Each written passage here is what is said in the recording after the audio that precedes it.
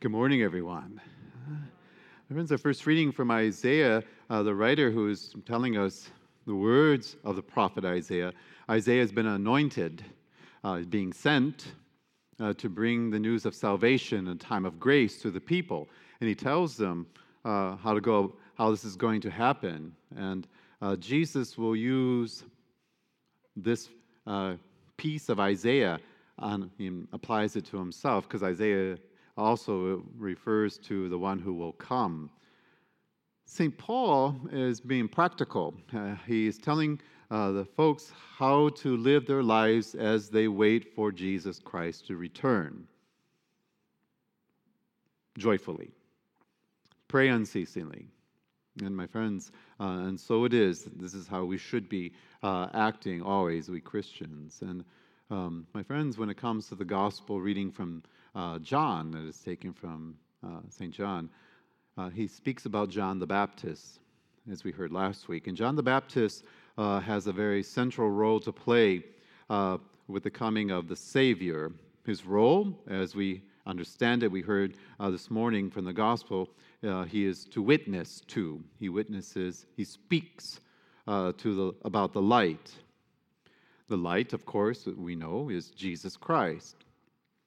John the Baptist proved to be a very courageous and effective witness for God. He was a strong personality, to say the least, and he was a man of great integrity and principle. He did not settle for a life of comfort, nor did he bargain, nor did he water down God's words. He lived neither in a spacious hut nor palace, but in the desert. His lifestyle, as well as his integrity, led credence and authority to his words. He was a living example of what he preached. And my friends, when his task was done, he moved aside to make way for Jesus the Christ. And this took great humility. Today, my friends, Jesus still desires, wants, and needs witnesses like John the Baptist. Unfortunately, there are still people who witness faithfully and without great concern for themselves. In this parish, as the pastor, and I hear confessions, and I know the lives of many of our people, there are many people who come to mind, and it's always a fine line I walk when I point out.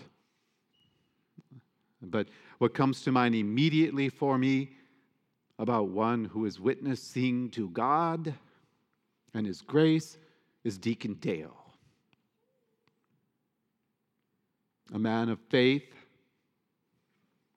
a man who has received news that would destroy many people and bring them to their knees. And this man is standing in faith. And he is one of many people in our parish who testify to God.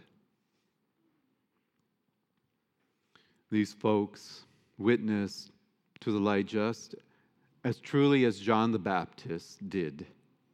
And my friends, the truth of the matter, each one of us must do this. Each one of us must testify.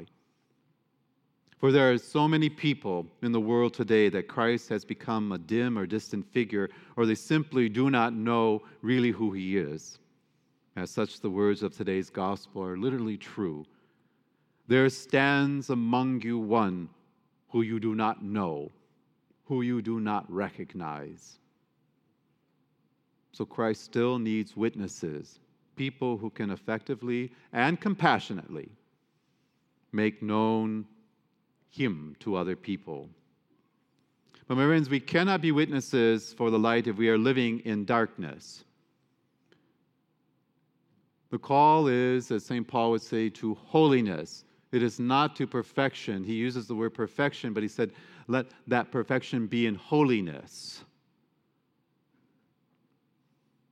We have to be living in the light, to be children of the light. A good and a holy life is a strong witness. And in itself is a type of proclamation of the gospel, if I were to kind of paraphrase St. Francis of Assisi. But my friends, when religious practice is divorced from practicality in life, a vital element becomes missing. But when religious practice leads to deeds, practical deeds, it becomes a very effective witness to God.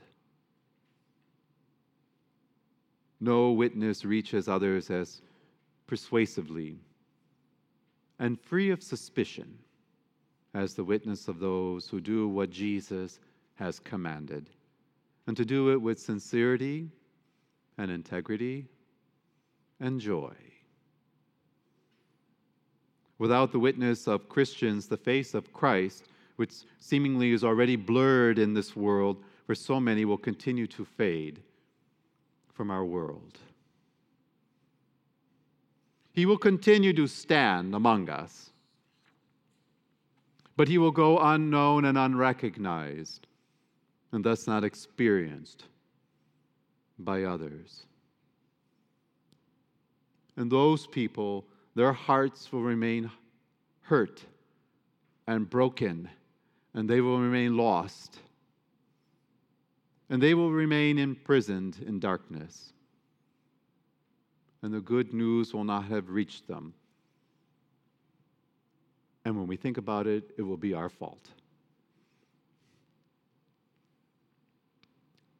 It's time for us to act as disciples in all things. In Jesus, the hidden God came clothed in our humanity. To see him is to see the Father, John 14:9. Before the coming of Jesus, God was seen as distant and remote. But since the coming of Jesus, we who have faith no longer see God as someone remote.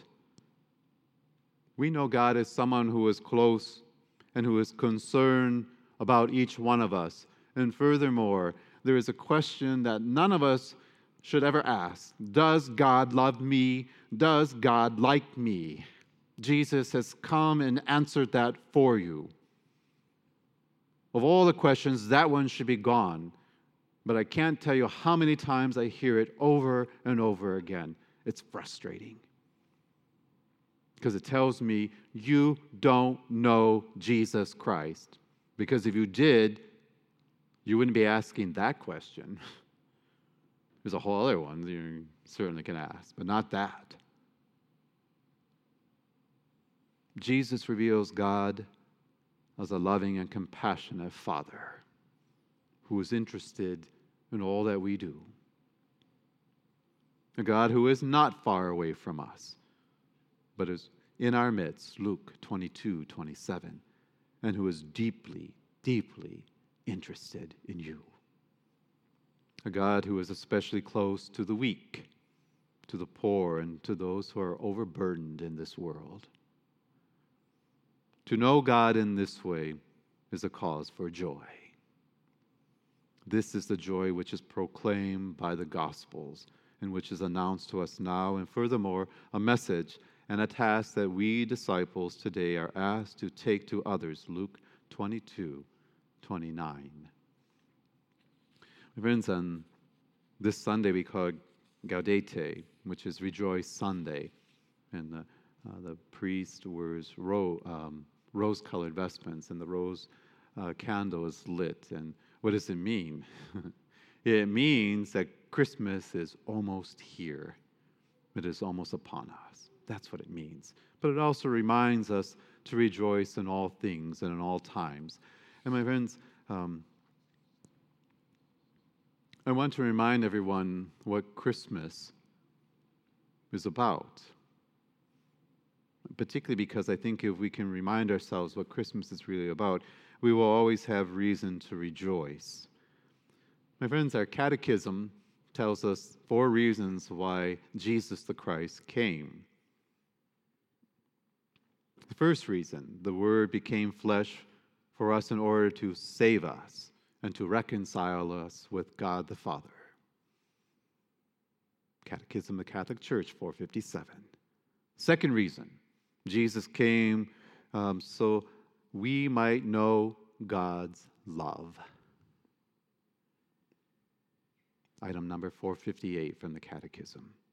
The third reason was to show us the way, to be a model of holiness for us. He showed us how to do this because the religious leaders of his time didn't know how to do this. As a matter of fact, he criticized them, said, "You laid heavy burdens on my people." So the Father sent his Son to show us. The fourth reason why the Word became flesh was, and this is the one that is of great joy, to make us partakers of his divine nature. In other words, to make us adopted children of God and heirs with Jesus Christ, with all the rights and benefits that it brings, especially the awareness that one day, we will be sharing in all things, but in particularly eternal life with God, who is Father, Son, and Holy Spirit. That's why he came. He did not come to point the finger at you and judge you. He came that you would know and experience the Father. He would say this to his apostles before he left. "You asked me to show you the Father. Have I been with you so long, and yet you do not know me?" To this day, that still is fascinating. Now, my friends, Deacon Dale. Deacon Dale is a deacon here, and he's also my friend. And he has done a lot for this parish. He has celebrated weddings with many of you. He has celebrated funerals. He has helped you through times, and he has buried loved ones for you. He has allowed you to lean on him as a pillar. Now he needs us. He needs your prayers. He needs the witness of your faith to help him. And we can do this. We have an opportunity set before us. And my words, not his, to journey with him as he prepares to head to heavenly Jerusalem. We have the opportunity to walk with him as far as we can go. And then we will have the opportunity to bid him farewell. This parish must do that for him. It is an honor and a privilege. I expect each one of you to do this because it is what the Christian does. We do not often get that opportunity. Oftentimes people pass quickly and we're not able to do much in that time. We pray, that is a lot. But in this case, he will come and he will speak to you directly. But I'm telling you, as your pastor, I expect this. And I'm going to be really cranky if I don't get it. But we have the opportunity to do this and to witness. He needs your faith and your witness now to help him. Okay? My friends, I've blessed the straw, not hay. Hay is what they eat. Straw is what they sleep on. We have one basket here at the door, and there's another basket of blessed straw a little bit further down the breezeway. And there's baggies, and for those who have the custom of putting the blessed straw into their own creche and manger scene. So take as much as you need. We have a whole bale, and I can bless some more. All right. And my friends, the world needs you to witness to Jesus Christ. And the first reading tells us how to go about it. St. Paul tells us how to go about it. And if all that doesn't register with you, simply study Jesus Christ and his life, because he came and showed us. But the most important thing, that he came to tell us that his Father loves us in all things. That is the source of great joy and hope in the midst of happiness, of course, but in a time of distress and one feels burdened. There is joy and peace in Christ's message. My Father loves you. My Father loves you. My friends, a number of folks have asked, can they email? Yes, Deacon Dale, you can email him using the email that's on our website and the bulletin, and you can certainly send him letters and cards here to the parish. Like I said, he will return and speak with you directly in time, okay? Remember, God loves you. In all things, we are to be people of joy and hope. Amen?